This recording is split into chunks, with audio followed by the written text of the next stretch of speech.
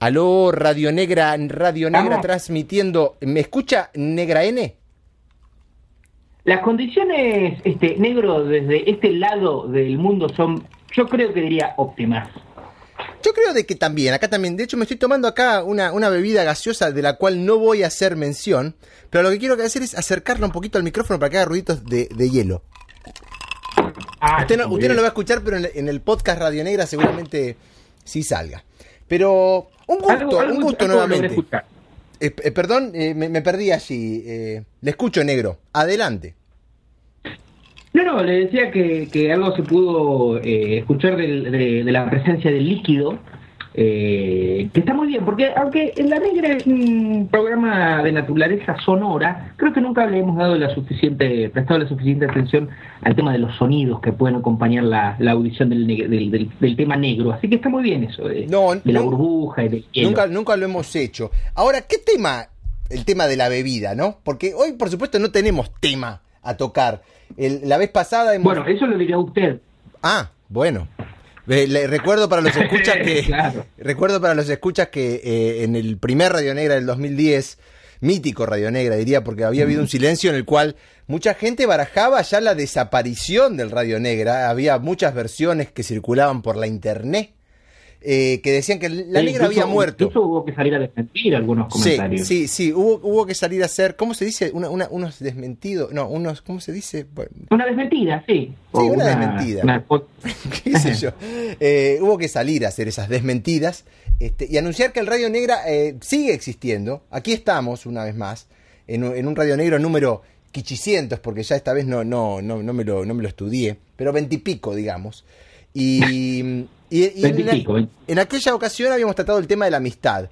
Y usted sabe que típico de los Negra, el Negra ese duró un aproximado de unos 50 a 55 minutos, más en el episodio podcast solo se puede escuchar unos 30 minutos, luego se cortó. Pero bueno, salió lo que tuvo que salir.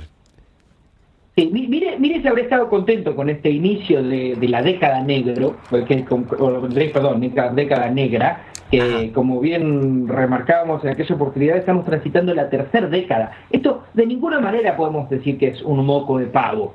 Haber empezado en los 90, haber transitado la primera decena del siglo XXI, sí, y estar ya transitando la segunda decena de años. En lo que muchos consideran si habrá tan importante ese Negra para mí, por lo menos hablo de mi punto de vista, que no deja de ser apenas una parcialidad del todo, que lo escuché nuevamente, cosas que nunca creo haber hecho o alguna vez para alguna parte de algún Negra, y dije que salió muy bien ese Negra, pese a la interrupción esta que usted hacía alusión. Sí, pero así son los Negras. Así que aprovecho para hacer autobombo y decirle al escucha que escuche el programa de la amistad, que fue, para mi entender, uno de alto nivel. Sí, como le dije, quedaron cosas fuera, pero le estaba barajando que hay versiones y comentarios que dicen que esta década de los Negra puede llegar a ser la mejor década negra. Eso que usted dice, sí, parece casi un desafío. Sí, es que la primera década negra, usted vio, fueron los comienzos, los albores del negrismo.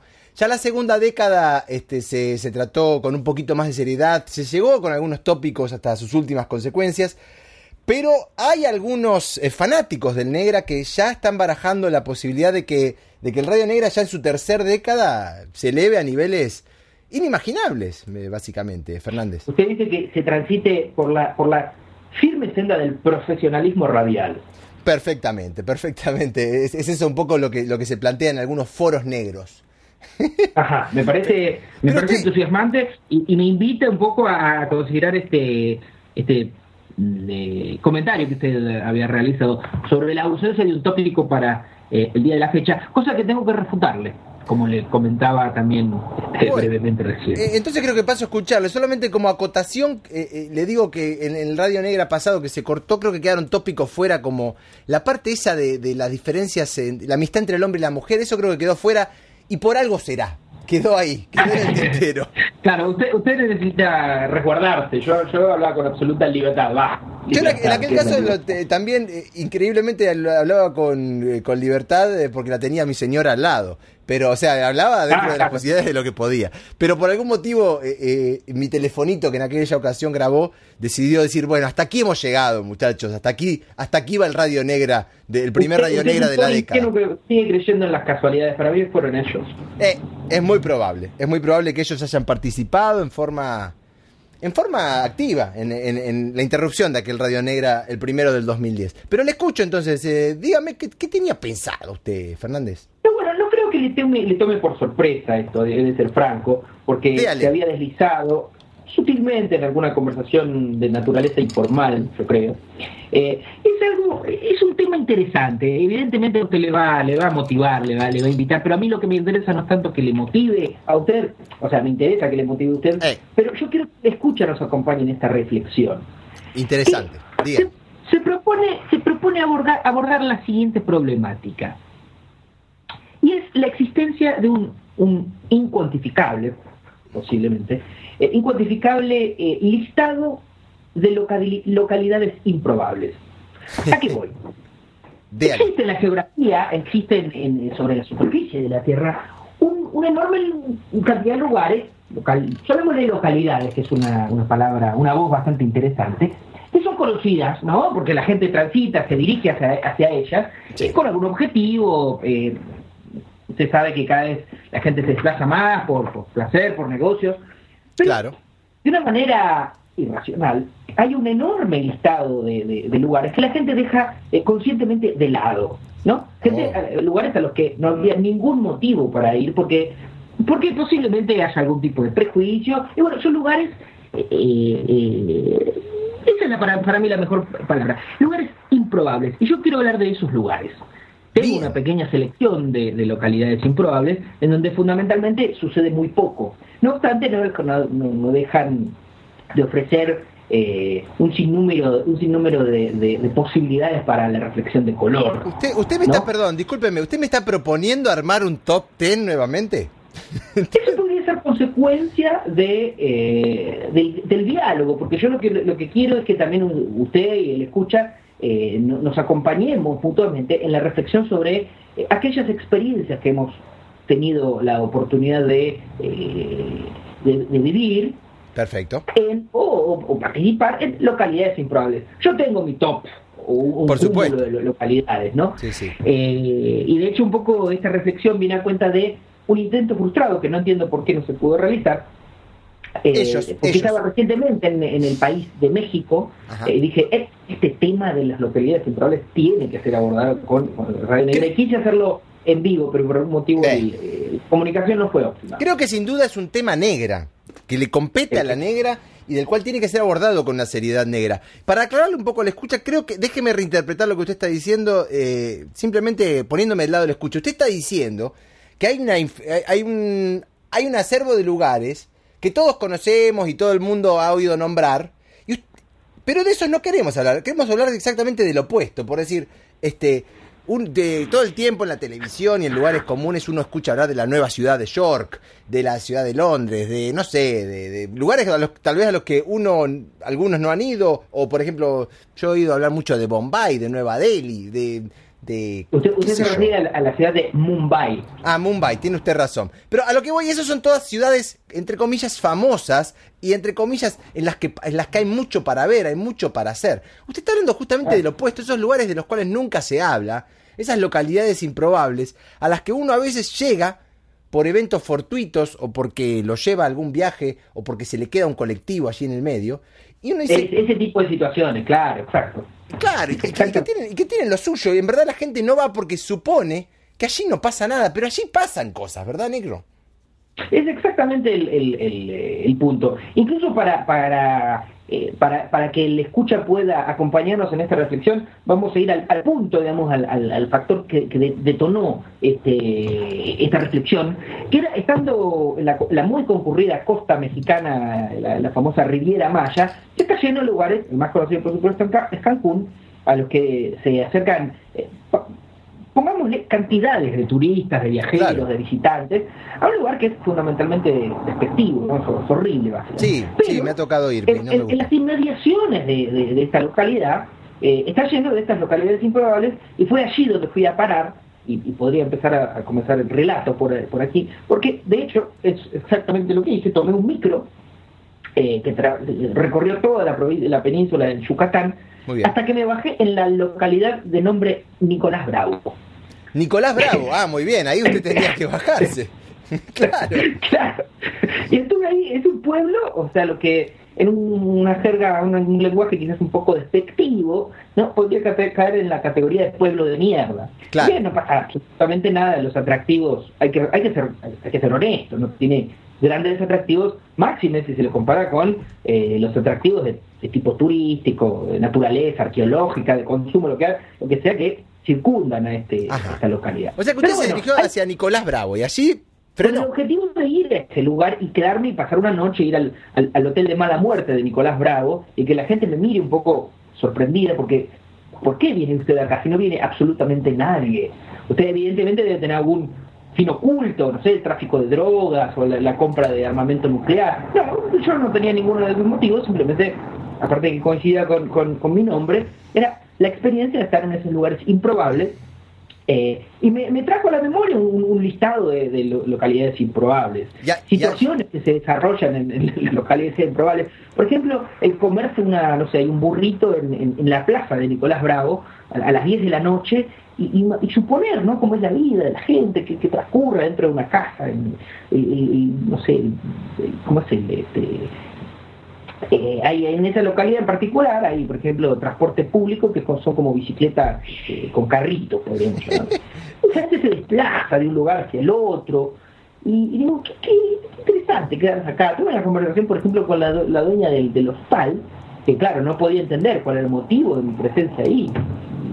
Sí, y bueno, traté de argumentarlo, tenía a mi favor el hecho de contar con una cédula de identidad que acreditaba que mi nombre efectivamente era Nicolás Fernández Bravo. O sea que había en realidad un motivo para ir. Pero seguro, incluso desafiando esta lógica, yo pienso aquellos lugares donde simplemente no hay motivo para ir. Claro. El motivo suyo era también poco probable, porque me imagino que la señora lo habrá mirado como diciendo, ¿pero por eso vino? Era un poco inverosímil, por eso tuve que acreditar una identidad para que no me hagan el picadillo. Claro, diga, este argentino está loco, güey, y ya. Exacto. Disculpen los mexicanos, ¿no?, por mi mala imitación del mexicano. Pero bueno, sí, algo de para ponerlo un poquito aparte, justamente el entorno de la localidad de Nicolás Bravo se correspondía bastante con, así como con el estereotipo, ¿no?, de los, ¿cómo es?, de los ¿cómo es cuando hay viento y ruedan tipo pajas y enrolladas? Sí, un pueblo tipo fantasma. Claro, sí, con personas bien, que Nicolás Bravo. Dices... Pero entonces yo me lo imagino a usted, negro amigo, sentado allí en la plaza comiéndose su burrito y empezando a hacer un listado de varias localidades improbables en las que a usted le ha tocado estar y de las cuales disfrutó en cuantía. Simplemente también por el hecho de que sean localidades improbables. Yo creo que uno de los atributos de las localidades improbables es que tienen que estar acompañadas de un nombre improbable, o por lo menos un nombre que cite a la reflexión. El nombre no es una cuestión menor, seguramente. No, yo creo que hace a la esencia de la localidad improbable. Sí. Porque otro de mis lugares así, favoritos, a los cuales tuve una razón absurda de naturaleza laboral para ir allí, pero que no dejaba de ser un poco improbable la misma razón, es un lugar en la provincia de Buenos Aires, que como decía Atahualpa Yupanqui es un país. Sí. Es la localidad de Indio Rico.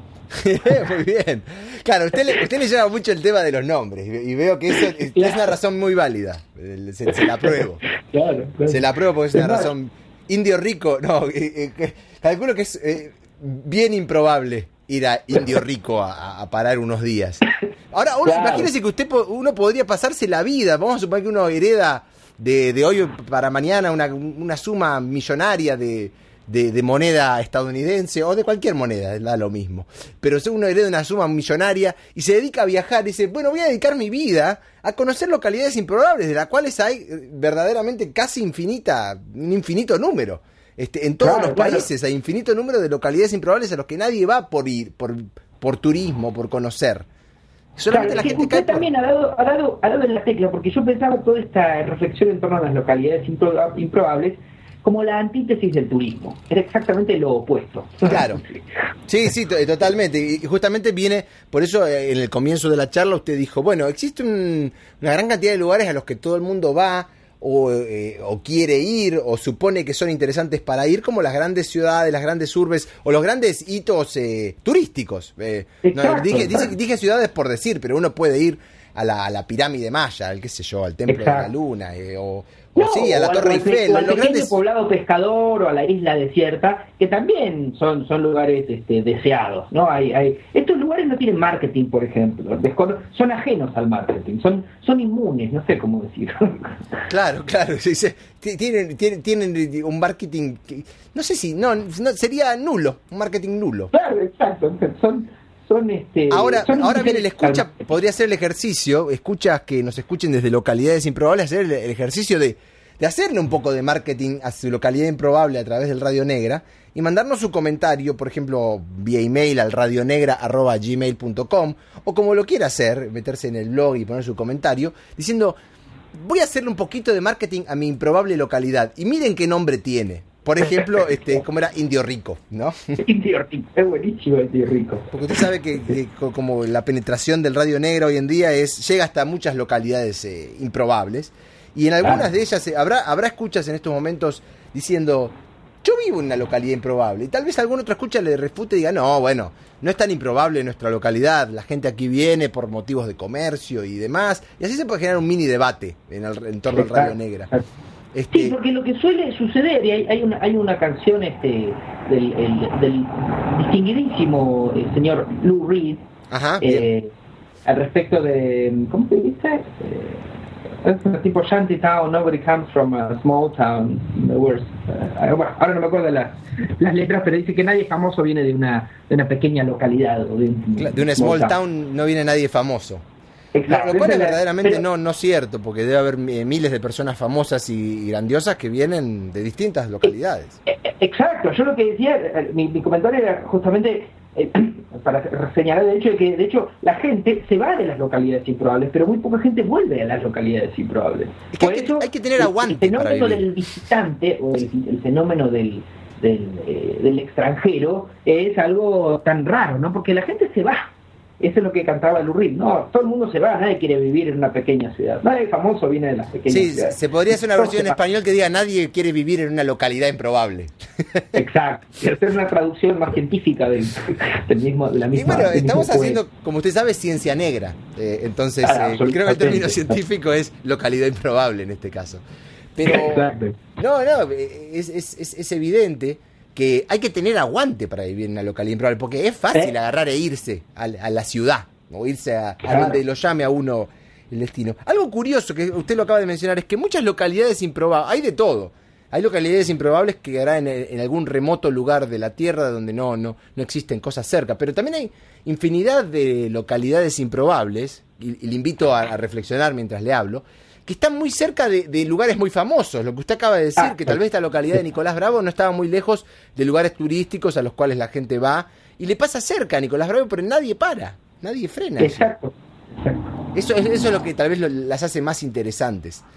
Claro, por eso, porque no deja de ser como un espacio, como yo no está muy manoseada la palabra resistencia, pero resistencia en el sentido de resistir, pero no deja de ser eso. O sea, por lo menos se resisten al turismo, a la industria del turismo, que es una de las peores cosas que le pasa a Occidente. ¿Tiene usted alguna otra en mente? ¿Alguna otra localidad? De hecho, tengo un listado. No quisiera agotar al escucha con mi propio listado, pero le voy a hacer mención a dos, por lo menos. Sí. Una de las cuales usted también creo que la habrá escuchado en algún momento, porque tiene que ver con una personalidad entrañable. A ver. Y esto en realidad también me generó una reflexión en torno a que hace tiempo que me interesan las localidades improbables, solo que no lo sabía y no había encontrado el concepto para designarlas. Claro. Que es la localidad de África, Ecuador. No la tenía, la verdad, voy a serle sincero, no me acordaba de África, Ecuador.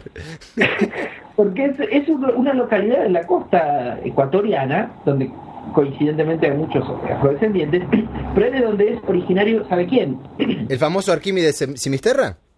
Se ha dado la tecla. Claro. Bien, claro, no me recordaba del nombre, me acordaba de la anécdota de Arquímedes Simisterra, con respecto al cual usted puede mencionar algunas palabras si lo desea, pero no recordaba de dónde era, y era evidentemente de África, Ecuador. Claro. Bueno, aparte ya en sí genera toda una mística, un lugar que se llame África, Ecuador. Y dicho sea de paso, hay todo un gran un sinnúmero de ciudades que un poco comparten algo con esta África Ecuador, que son las ciudades que se llaman como otra ciudad otro continente, pero están en otro lugar. La famosa película París, Texas. París, Texas. Sí. Claro. O, por ejemplo, aquí en el estado de la Florida hay una ciudad que se llama Panamá, Florida.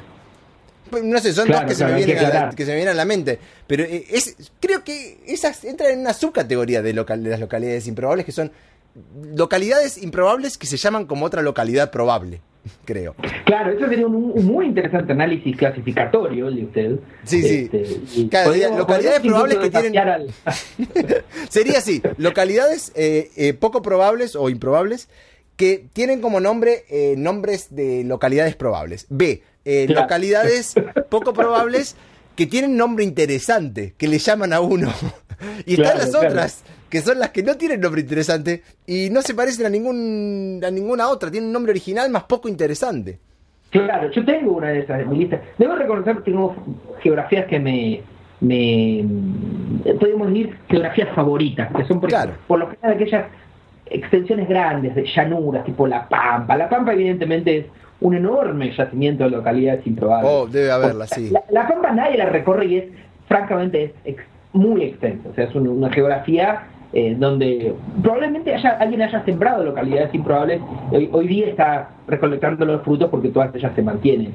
En esta categoría que usted decía de nombres que en realidad no dicen nada, mi localidad favorita podría ser, o es, tal vez para empezar a hacer una jerarquía, es Adolfo González Chávez.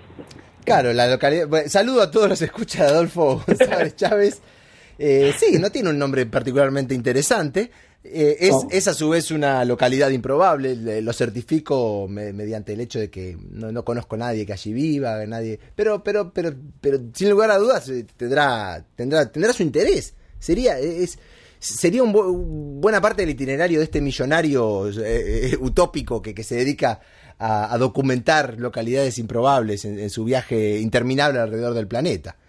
Claro, no, porque por supuesto tal vez el objetivo último, aparte de la taxonomía, que como hemos hablado más de una oportunidad, digamos, toda clasificación es superior al caos, con lo cual está en sí bien el ordenar las cosas de alguna forma, no en orden convencional, sino darle una lógica negra. Bien. Eso en sí es un objetivo de tal vez de este pequeño esfuerzo negra, pero yo creo que el verdadero objeto del paso por una localidad improbable es dar con aquellos personajes que hacen que le dan sentido, ¿no? al claro. Puede ser lo entrañable Arquímedes Simisterra. Claro, es lo que iba a traer a colación. Arquímedes Simisterra en África, Ecuador. Bien. Claro, creo que eso es lo que exactamente. Usted también ha dado con un concepto clave que es los personajes de las localidades improbables que obviamente realmente elevan su personajidad por el hecho de vivir en una localidad improbable. Son personajes de esos pueblos o pequeños poblados diseminados alrededor de todos los países de este mundo, y en los cuales realmente si son personajes que en una ciudad grande o en una de estas grandes urbes no podrían darse, me parece. Perderían su... No, es que yo creo que de hecho la historia de la humanidad es básicamente eso, ¿no? El fluir de personas de localidades improbables a lugares cotizados en el mercado de la probabilidad. Claro. Pero bueno, en ese devenir se han perdido. ¿Cuántas historias no se han contado de las personas de las localidades improbables? ¿Cuántas personas han sido pisadas por el anonimato de las grandes urbes? O llamémosle, tampoco vamos a echarle la culpa a las grandes urbes. No, de las medianas urbes también, qué sé yo. Sí. O las medianas, claro, todas tienen su virtud. Pero es una pena que nadie haya escrito sobre estas, o dicho, o cantado, o bueno, le han cantado, realmente. Es tiempo, negro, es tiempo. Más, en un momento casi se me escapa. En Uruguay hay muchas localidades improbables, pero luego. Uruguay sí. Debe ser el yacimiento. No sé si el mejor, pero. Lo que pasa es que están muy concentradas las localidades improbables en Uruguay. Claro. Eso es lo que tiene de bueno. Uno puede ir, tal vez en un viaje corto, y conocer 5 localidades improbables. Eso es lo que tiene de grande el Uruguay. Bueno, yo creo que algo para algunas personas como nosotros, o eventualmente gente llamemos del vecindario latinoamericano, yo creo que para una importante cantidad de la población humana, Uruguay en sí debe ser un país improbable. Claro, sí. Bueno, podríamos ir algún día pues ahí ya nos iríamos a un tópico diferente, que es una lista de países improbables. Y ahí sí, pero eso sería muy colonialista, porque en realidad claro. Yo me puedo imaginar la lista así. Sí, países raros. Yo creo que esté muy alejada del top 10 de nuestros países, ¿sí? No, nuestro top 10 es un poco improbable, sin duda. Tenía algunos elementos de improbabilidad. Un lugar improbable, lo digo porque es el único que se me viene a la mente en el Uruguay, es la localidad de Juan Lacase, que es improbable, pero más no tanto, porque tiene un puerto. Pero bueno, yo caí de un modo improbable. Una tormenta me hizo aterrizar con un motovelero ahí en la localidad de Juan Lacase. O sea, nosotros no íbamos a Juan Lacase, es un pueblito bastante industrial, dicho sea de paso, tiene ahí una planta importante, pero está entre Colonia de Sacramento y Montevideo, justo al medio, y una tormenta nos hizo aparcar nuestro barco, estacionar, amarrar, en Juan Lacase, ¿no? En Juan Lacase, sí, pero sí, me suena, pero yo creo que en realidad lo que hace lo que hace a que una localidad sea improbable es la relación que uno establece con esa localidad. O sea, claro, tiene que haber algo de casualidad, sí, de haber llegado ahí sin habérselo propuesto.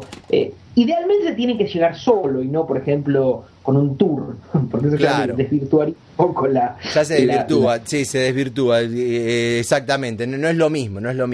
Y le queda a uno la historia de ese arribo. Por ejemplo, en el caso de Juan Lacase, en verdad, le digo, recuerdo muy poco, pero tengo mis recuerdos de hace muchos años de ese arribo a Juan Lacase, en el cual fue esa ciudad que me abrigó de aquella tormenta malvada que rompió velas y demás en la Tremebunda.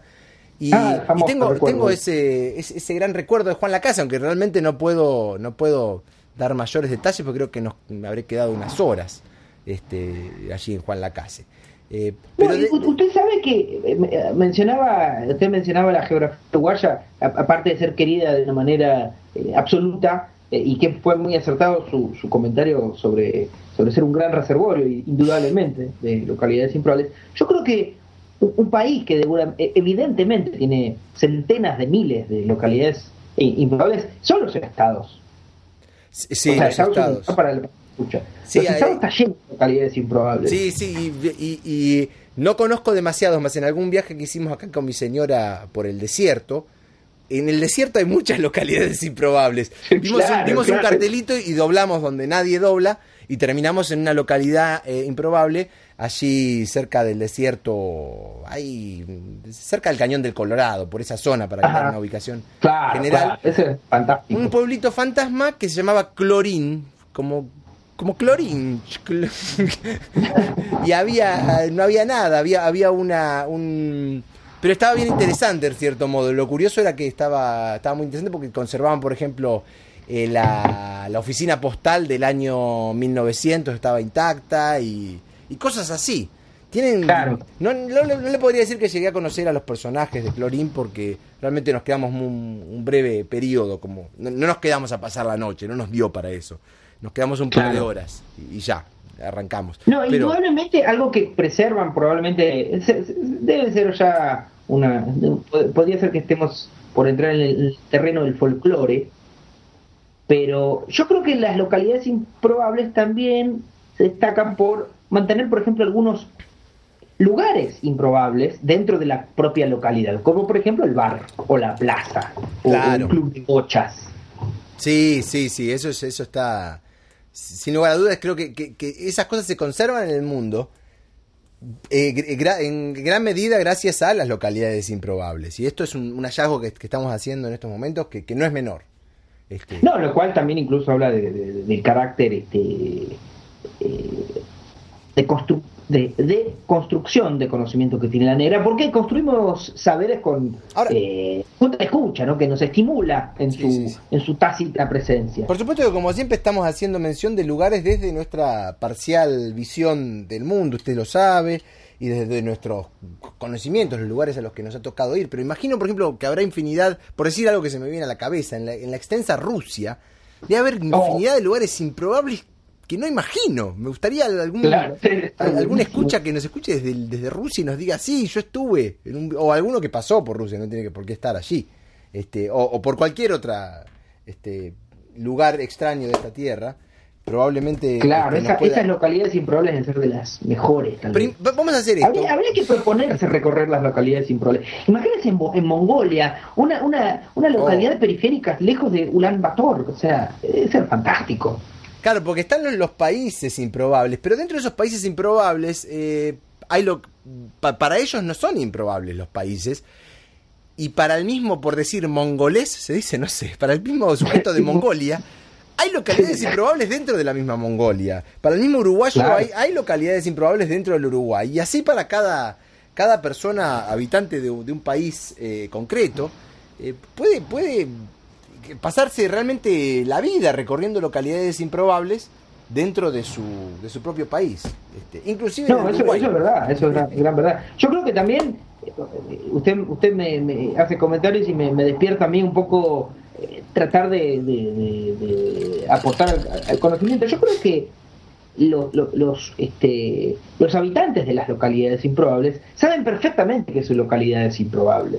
Sí. Ahora, los que no habitan una localidad improbable no lo saben porque no la conocen. Eso es lo que hace que sea improbable. No saben que existen, claro. No saben que hay localidades improbables a las cuales uno puede conocer y aprender mucho de ellas. Más de ahí lo importante de visitarlas. La importancia, de visitarlas. Claro. Porque es en esa... Y le tiene un número. Visita que la localidad improbable sale de su aislamiento. Sale de su improbabilidad. Claro. Exacto. Al menos para un sujeto. Y lo que le voy a tirar es lo siguiente: imagínense ya los miles de escuchas negras que tenemos, si cada uno de ellos hiciera un pequeño listado de localidades improbables a las cuales ha ido y o desea ir y o tiene en mente. Imagínense los millones de localidades improbables que podríamos compilar en ese listado. Cada escucha enviándonos bueno, también supongo que habrá repeticiones,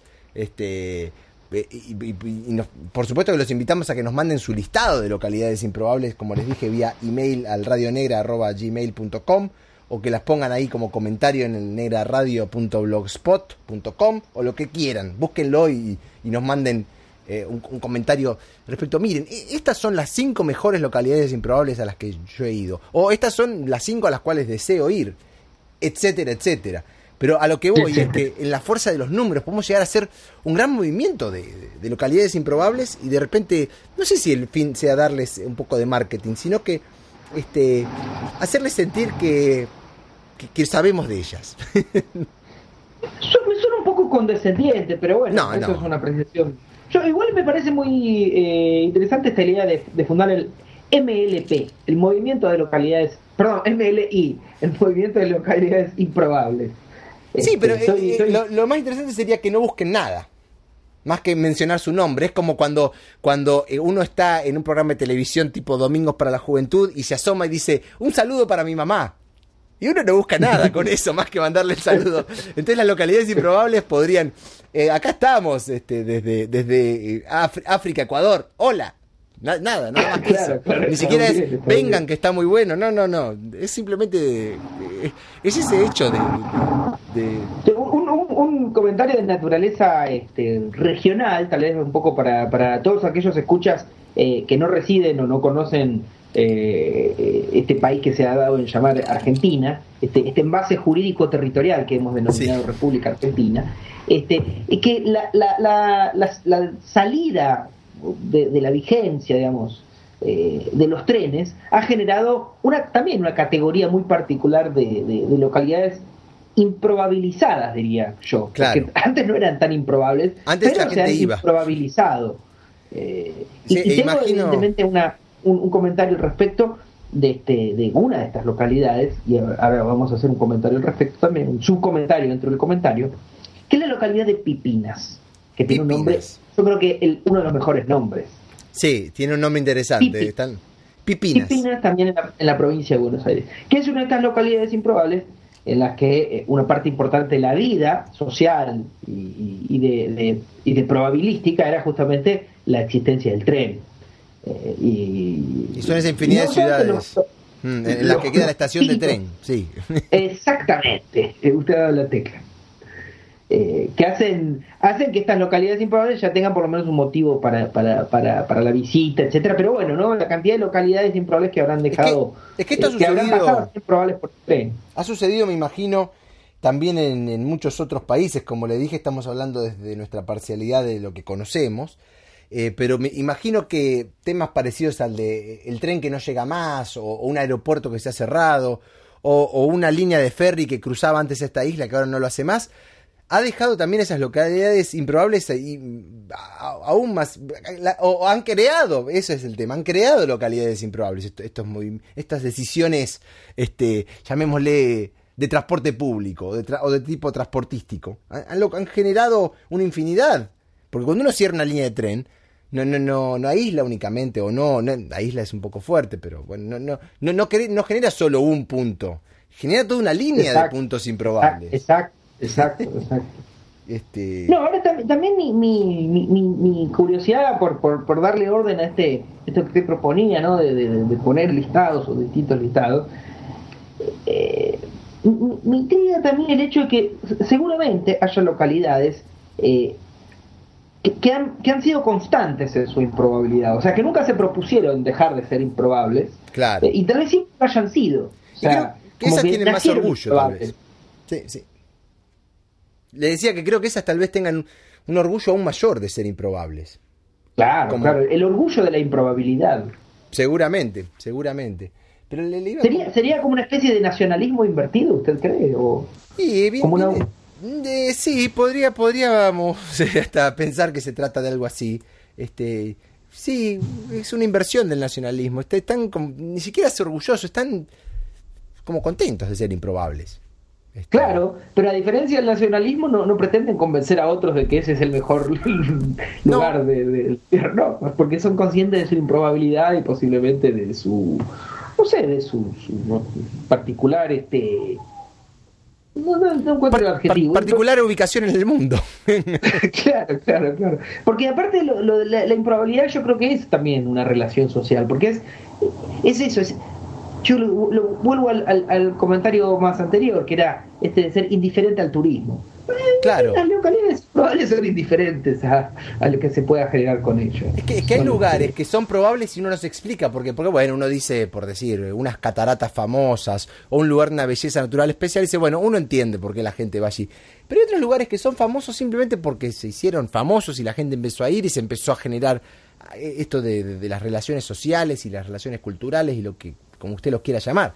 Pero hay otros lugares que podrían haber sido y no fueron. Se quedaron allí como localidades improbables. Y están cerquita de las otras. O sea, ¿por qué se armó la nueva ciudad de York allí? Bueno, había un puerto, todo lo que usted quiera, pero podría haber sido también un poquito más para acá o más para allá, si usted lo quiere. No, cuestiones de la historia social. De hecho, es exactamente un poco la historia de este lugar que le comentaba, tan feo, ¿no? La ciudad de Cancún, que en realidad es un lugar de alta probabilidad. De hecho, de tanto tráfico aéreo que hay, es muy probable que si uno tiene que viajar a la zona, viaje a Cancún. Claro. No pudiéndolo hacer al aeropuerto de Nicolás Bravo, por ejemplo, porque creo que no hay aeropuerto de Nicolás Bravo. Lástima que no me acuerdo ahora el hermano de John viene a ser mi cuñado, pero el hermano de John ahora trabaja esto sería interesante llamarlo y que hable con nosotros en este momento, más no lo haremos. Trabaja en un aeropuerto en una isla en Alaska, al cual llegan solo 4 vuelos al día.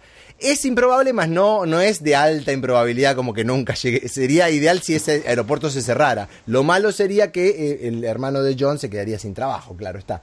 Claro. Pero es una localidad. Claro, Alaska, al interior de Alaska va a haber un montón de. Es una isla pegada a Alaska a la que se llega en avión. Así que. El nombre no sé. Se lo voy a tener que poner luego en No será de las aleutianas.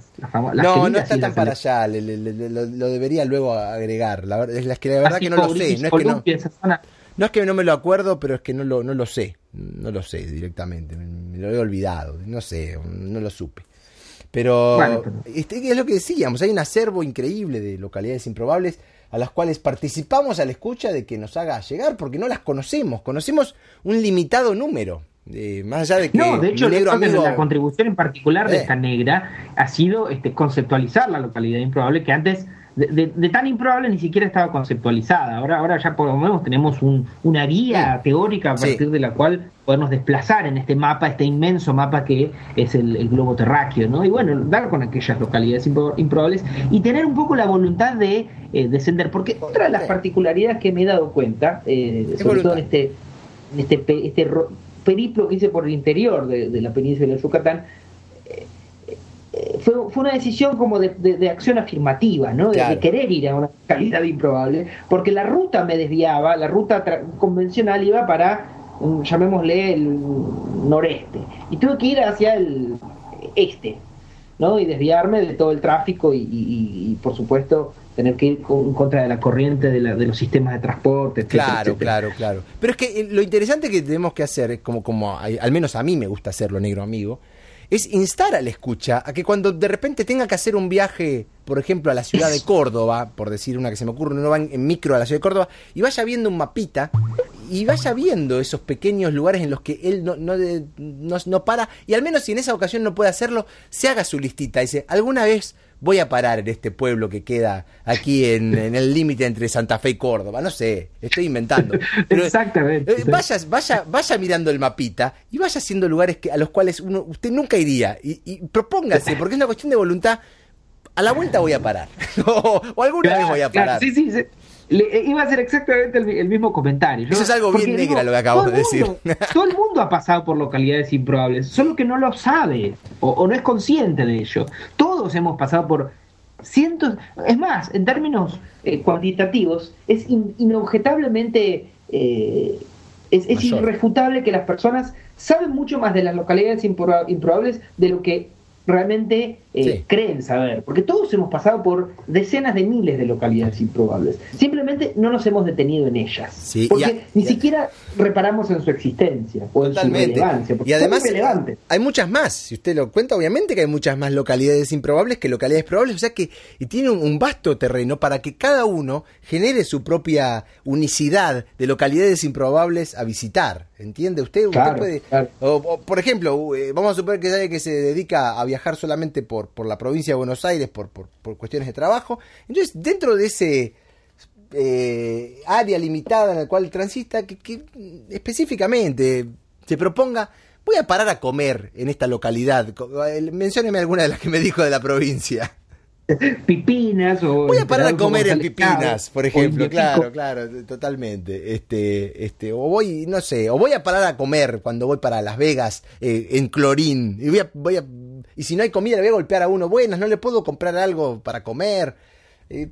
Conozca un poco sus localidades improbables. Voy a hacer un comentario que por lo menos no va en el mismo sentido de lo que usted venía diciendo, con el solo objeto de manifestar que el espacio negra es amigo del disenso, o sea, no tenemos que estar siempre de acuerdo. Porque yo creo que así como lo que usted dice de parar a comer sería una manera de vincularse con una localidad improbable, yo creo que no es exactamente el tipo de actitud que hay que tener frente a la localidad improbable. A la localidad improbable se debe ir, por ejemplo, a comprar zapatos. Claro. O a reparar, no sé, una radio. Por ejemplo, en las localidades improbables hay muchos oficios que ya no circulan en el mercado global de los oficios. No recuerdo el nombre, pero recuerdo haber estado en una localidad improbable, de nuevo en la provincia de Buenos Aires, y también estar un poco reiterativo, en términos de toponimia, pero que tenían el Museo de la Radio, con una enorme cantidad de objetos radio que los distintos usuarios lo habían evidentemente llevado a reparar y nunca lo retiraban porque no tenía sentido reparar un objeto tan antiguo. No obstante, la función del reparador de radio seguía existiendo y se habían acumulado una cantidad tan impresionante de radios que a esta persona le había dado por hacer el museo de la radio. Muy bien, muy bien. En un oficio, el reparador de radio, ya no hay reparadores de radio. Oh, qué bien, qué bien ese museo. En algunas localidades improbables es posible que haya reparadores de radio. Claro que este comentario que acabo de hacer en realidad contradice un poco mi propio principio, mi propia visión, porque ya un museo en una localidad improbable habla de un público. Pero bueno, sí, es un poco un oxímoron. No sé si está bien dicho, sí, claro. pero le entiendo. Tal vez yo lo dije como al pasar el tema de que uno pase a comer, pero le entiendo perfectamente. No es lo ideal. Uno tiene que ir a hacer algo también poco probable. Claro, porque de hecho yo creo que la gente ha pasado por muchos comederos o baños o estaciones de servicio de localidades improbables, pero nunca reparó en la localidad que rodeaba ese lugar. Sí, me ha pasado también, claro. Casi diría que esos lugares dentro de una localidad improbable son como una isla, ¿no? Son como una especie de circunstancia ajena a la probabilidad, porque justamente ahí es probable que vaya alguien. Claro. Pero el territorio es como si fuera, no sé, un municipio autónomo o una especie de territorio liberado, o no sé. Donde la improbabilidad no vale, la improbabilidad allí no corre. Claro. Porque la gente probablemente pare desde la ruta. No genera ningún tipo de contacto ni con las personas de una localidad improbable, ni con las instituciones de una localidad improbable. Llamémosle instituciones al reparador de radio, a, no sé, algún otro oficio improbable. Sí. No, por ejemplo, simplemente por relacionarlo con programas Radio Negra del pasado, por ejemplo, puede haber alguna de estas localidades donde una vez pasó el tren, donde haya un gran coleccionista de boletos de tren y tenga allí exhibida en el living de su casa, en vitrinas, todos los boletos de tren que se emitieron desde el año 62 hasta el 84, cuando dejó de pasar el tren. Claro. Alguien que trabajaba en la boletería, por ejemplo. Claro. Perdón. Alguien que trabajaba en la boletería. O pasar por alguna localidad donde haya un faro y está el guardafaros, que el faro no funciona más, pero tiene todos los bombillos de los faros que se usaron en los últimos 70 años y que se fueron rompiendo. Y cómo fueron cambiando. No, indudablemente que esas personas existen. Sí. Solo que la luz nunca los ha iluminado. Exactamente, negro. Y me interesa mucho lo que usted ha comentado y creo que hemos dado una vez más con un tópico bien negra, así que le felicito por escoger el tema, el tópico, Fernández. No, bueno, simplemente manera de compartir con el escucha la verdadera voluntad de Radio Negra, que es llegar a aquello que es irrelevantemente cotidiano, bueno, un poco hasta sus últimos niveles de análisis, llamémosle. Bien, Negra. Yo creo que las condiciones se van dando como para que este Radio Negra llegue a su final y dejemos al escucha ya reflexionando sobre los lugares improbables a los que alguna vez ha de ir. Me parece muy bien y yo no quiero sino pasarle la posta para que haga una despedida como el escucha se merece. Bien, negro. Dadas las condiciones, creo que hemos cumplido con nuestro objetivo y me voy a despedir de usted simplemente diciéndole de que será hasta más ver. Hasta más ver.